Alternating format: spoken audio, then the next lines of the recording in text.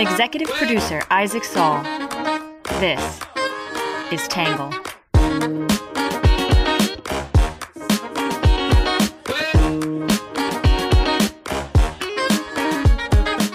Good morning, good afternoon, and good evening, and welcome to the Tangle Podcast, a place we get views from across the political spectrum, some independent thinking, and a little bit of my take. I'm your host, Isaac Saul, and on today's episode, we're going to be talking about the deal struck between Republicans and Democrats over fiscal year 2024 spending.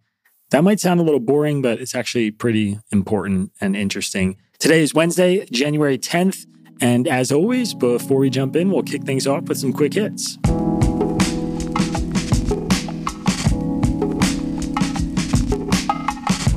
First up, Defense Secretary Lloyd Austin was hospitalized after complications from a surgery to treat prostate cancer. He did not disclose to the White House or Congress his cancer diagnosis or the hospitalization, which has led to calls for his resignation. Number two, the final GOP primary debate for the Iowa caucus is being held tonight at 9 p.m. Eastern on CNN. Florida Governor Ron DeSantis and former South Carolina Governor Nikki Haley are attending. Donald Trump has again opted to skip the debate.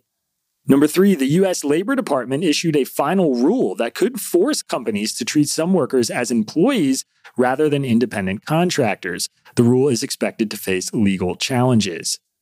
Number four, last year was the hottest year in 173 years of recorded measurements, according to scientists from the European Union's Copernicus Climate Change Service. Number five, Representative Greg Pence, the Republican from Indiana and the brother of former Vice President Mike Pence, announced that he is retiring at the end of his term.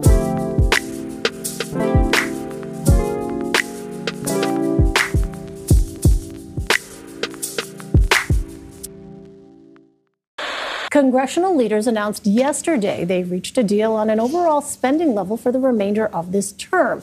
Now, this is a key step towards keeping the government funded as two shutdown deadlines quickly approach. But there is still a lot of work that needs to be done.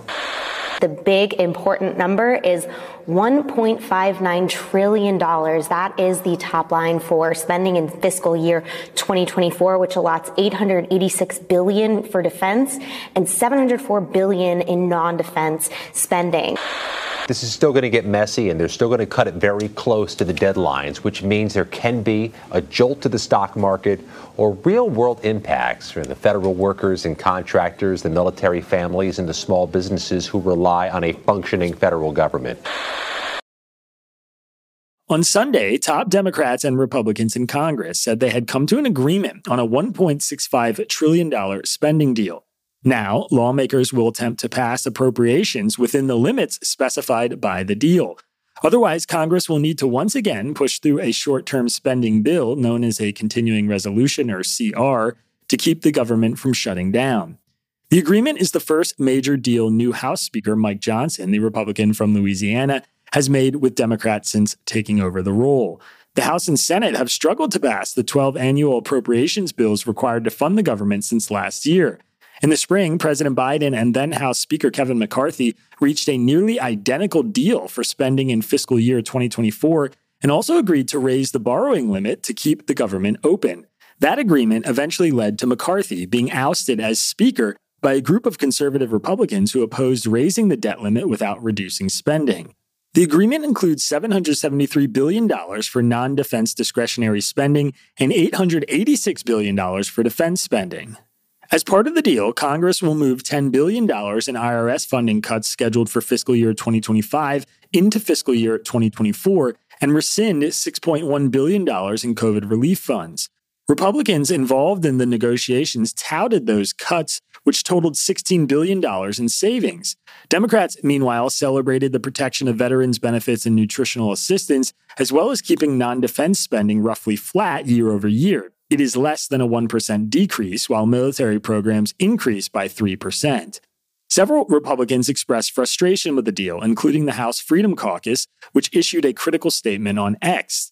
"It's even worse than we thought," they said. "Don't believe the spin. Once you break through typical Washington math, The true total programmatic spending level is $1.658 trillion, not $1.59 trillion. This is a total failure. Representative Chip Roy, the Republican from Texas, said colleagues are really frustrated with Johnson and are having conversations about what to do going forward, which some interpreted as a threat that they may try to oust him like they did with McCarthy. In November, Congress passed a novel laddered temporary funding bill that split the 12 appropriations bills into two groups. The first deadline, January 19th, is for agencies covered by the Agriculture, Energy and Water, Military Construction and Veteran Affairs, and Transportation and Housing appropriation bills. The 8 other appropriation bills were extended until February 2nd. Now, Speaker Johnson, who had previously vowed not to pass another temporary funding bill, is hoping to avoid a government shutdown while Congress figures out how to get to the top-line figure in the appropriation bills before those deadlines. We got the pedal to the metal on the appropriations process, he told Punchbowl News. The appropriators are all working in earnest. The staffs are, they're overworked. Everybody is doing their best to meet the deadlines. Today, we're going to break down some commentary about this deal from the left and the right, and then my take.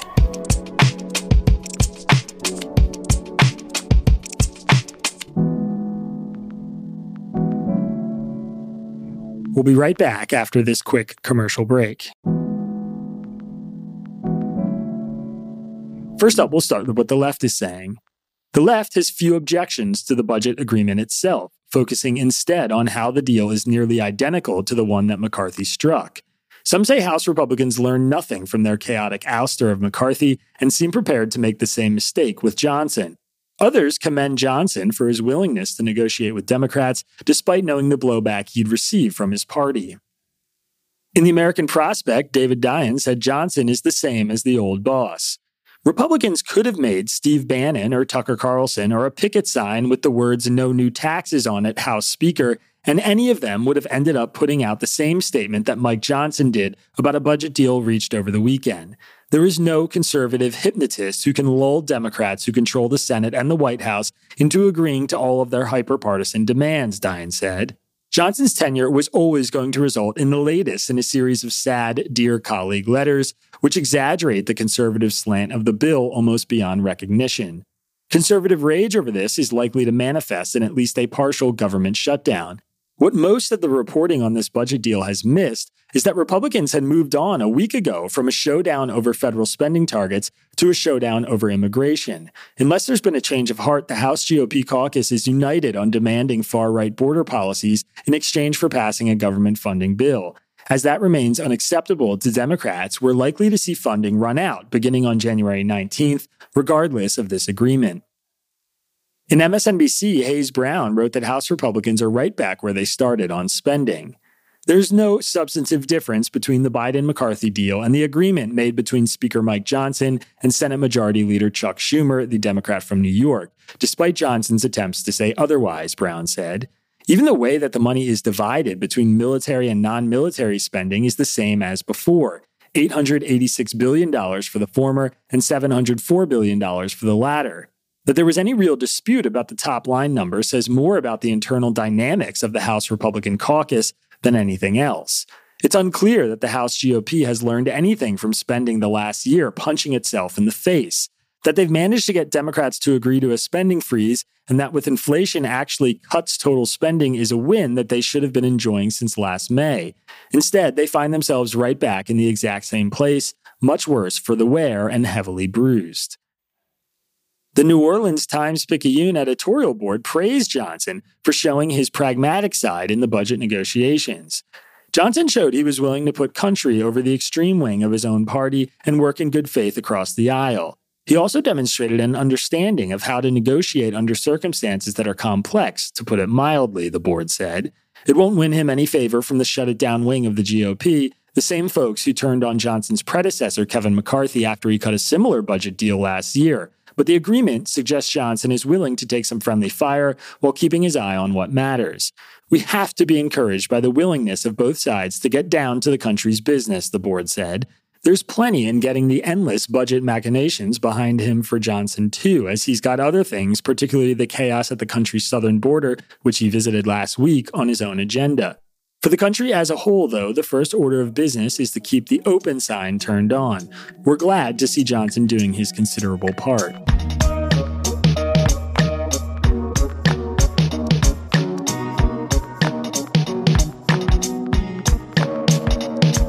All right, that is it for what the left is saying, which brings us to what the right is saying.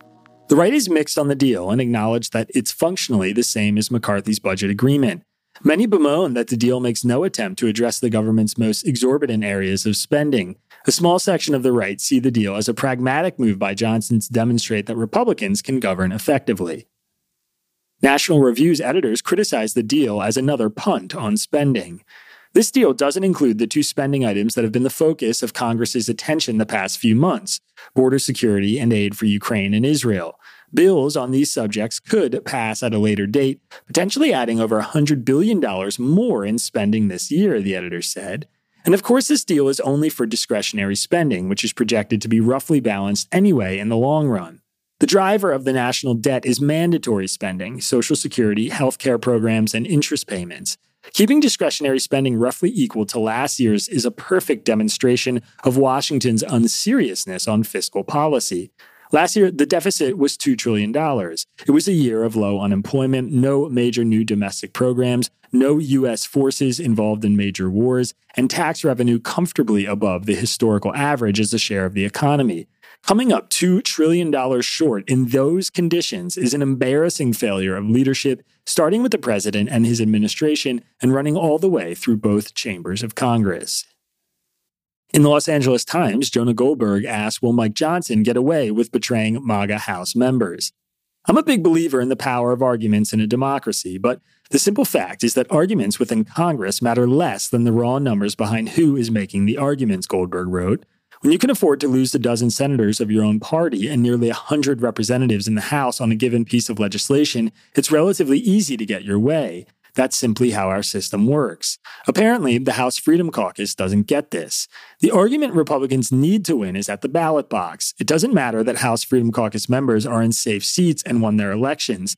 They need Republicans in competitive seats, and lots of them, to win. That's because millions of Americans elected Democrats to oppose Republican policies. The idea that a weak House Speaker with a tiny and sharply divided majority can simply overpower the Senate and the White House is childish nonsense. The Wall Street Journal editorial board said the deal gives Republicans a chance to show they can actually govern. Fiscal 2024 discretionary spending through this September will remain at $1.59 trillion, as specified by statute in the Fiscal Responsibility Act agreed to by former Speaker Kevin McCarthy and President Biden in May. That's a minor victory by itself, since Senate appropriators intended to bust that cap by adding another $14 billion, the board wrote. The rub is that Mr. McCarthy and the White House negotiated several side deals that increased domestic spending by an additional $69 billion. While that number remains, Mr. Johnson managed to offset $16 billion with other cuts. House Freedom Caucus members are denouncing the deal as a sellout, but they always do. Could they do better with a 3-seat margin in the House and Democrats in charge of the Senate and the White House?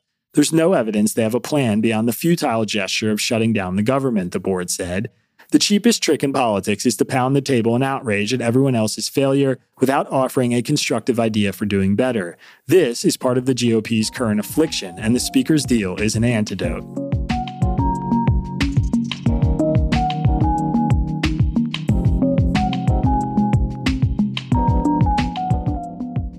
All right, that is it for the left and the right are saying, which brings us to my take.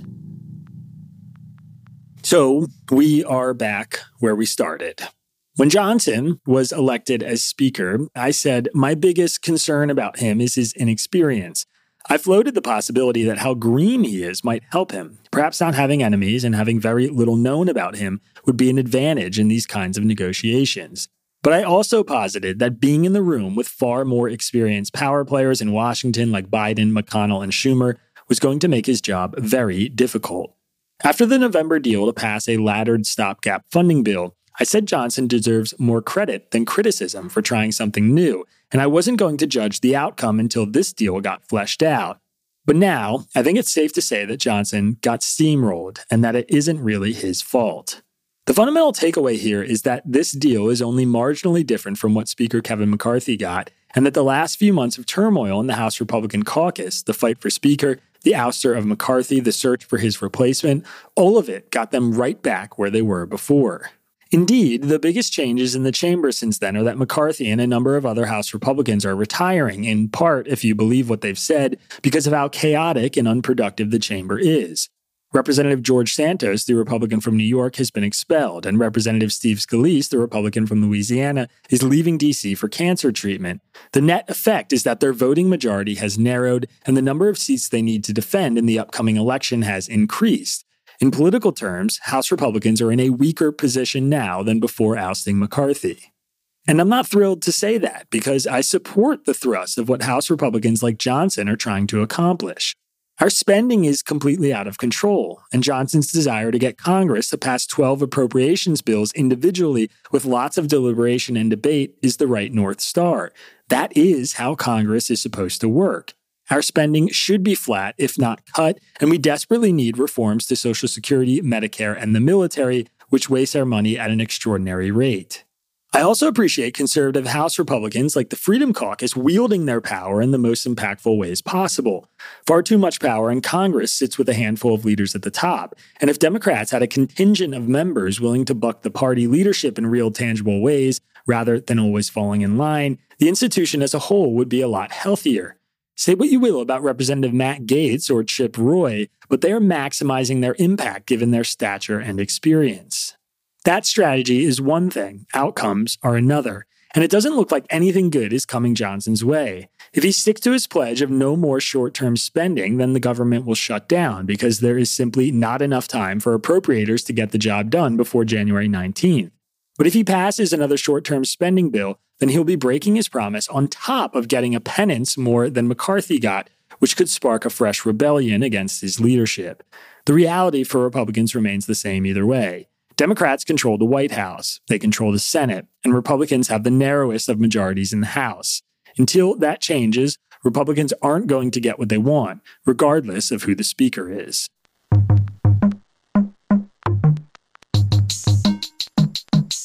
We'll be right back after this quick break.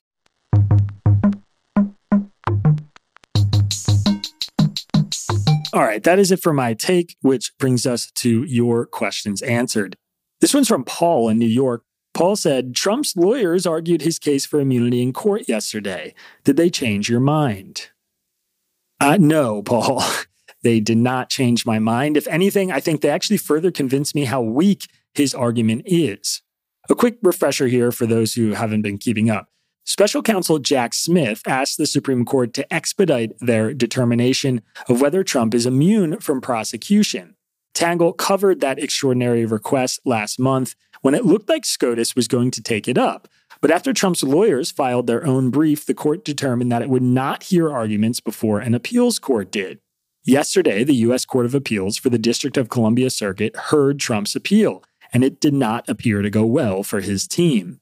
All three judges seemed skeptical of the Trump team's position. The moment that got all the headlines was when Judge Florence Pahn asked Trump's lawyers if a president could order SEAL Team 6 to assassinate a political rival and be immune from prosecution. Judges have a very special talent for getting right to the core of an issue. Trump's attorney, John Sauer, responded that before such prosecution takes place, Trump would need to be impeached and convicted. The judge repeated her question, saying she sought a yes or no answer, and Trump's attorney said it was a qualified yes because there is a political process that would have to occur. I hope the absurdity of that is self-evident. But to make it plainly obvious, if a president orders SEAL Team 6 to murder his top political rival, we shouldn't need Congress to impeach the president and convict him before doing something about it. And if Congress somehow decided not to convict him in an impeachment trial, that president should still be able to face actual prosecution. The obvious point here, which the government's lawyers did make, is that under the logic of Trump's attorneys, a president could murder someone, resign before being impeached, and then be allowed to walk free. But that wasn't Trump's team's only argument. They also argued that his actions fighting the election results were part of his official duties as president, and that those official acts are specifically what must be prosecuted by Congress before being prosecuted anywhere else.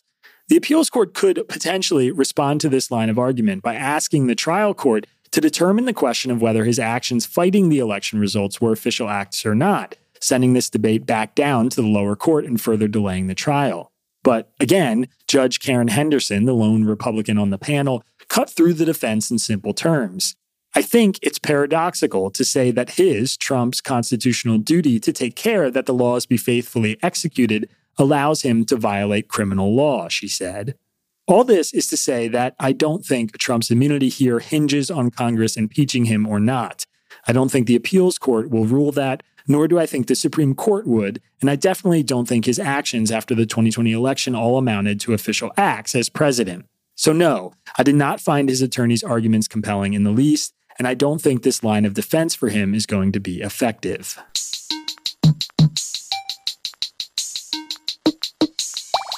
All right, that is it for your questions answered, which brings us to our Under the Radar section. Fulton County District Attorney Fani Willis, the prosecutor who charged Donald Trump and 18 others with participating in a criminal enterprise to subvert Biden's election win, has been subpoenaed herself to testify in a colleague's divorce proceeding. The development could shed light on allegations that Willis and the colleague had an improper romantic relationship when they sought to prosecute former President Donald Trump. Separately, Trump co-defendant Mike Roman has alleged that Willis improperly hired that colleague, Nathan Wade, and sought to disqualify Willis from the case she brought against Trump and other defendants. The Wall Street Journal has the story, and there's a link to it in today's episode description.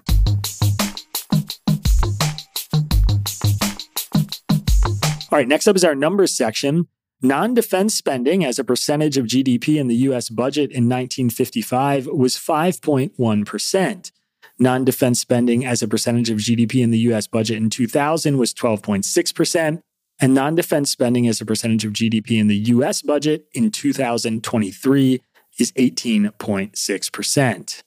The U.S. government expenditures in Q1 of 2020 was $7.5 trillion. In Q2 of 2020, it was $10.8 trillion. And the expenditures in Q2 of 2023 were $9.4 trillion. The percentage of Americans who said reducing the budget deficit should be a top priority for the president and Congress in 2021 was 42%, according to a Pew survey. And the percentage of Americans who said reducing the budget deficit should be a top priority for the president and Congress in 2023 was 57%. All right, and last but not least, our Have a Nice Day story. Foo Fighters frontman David Grohl is the hero we need in times like these. Between shows in Australia, Grohl spent a rare day off in Melbourne volunteering for the Big Umbrella Foundation, a food rescue charity. During a heat wave, the charity said that Grohl spent 18 hours preparing and lovingly smoking 120 kilograms, that's 44 pounds, of pork ribs, pork butt, and beef brisket. By the end of the day, Grohl and his fellow volunteers had served over 430 meals to locals in need. It will be a day our friends on the streets will never forget, as they brushed up against a rock legend and one of the nicest guys on the planet, who genuinely cares for people in need, read a caption on Big Umbrella's Foundation's Instagram page. No words can fully capture the impact of this positive experience. Good Good Good has the story, and there's a link to it in today's episode description.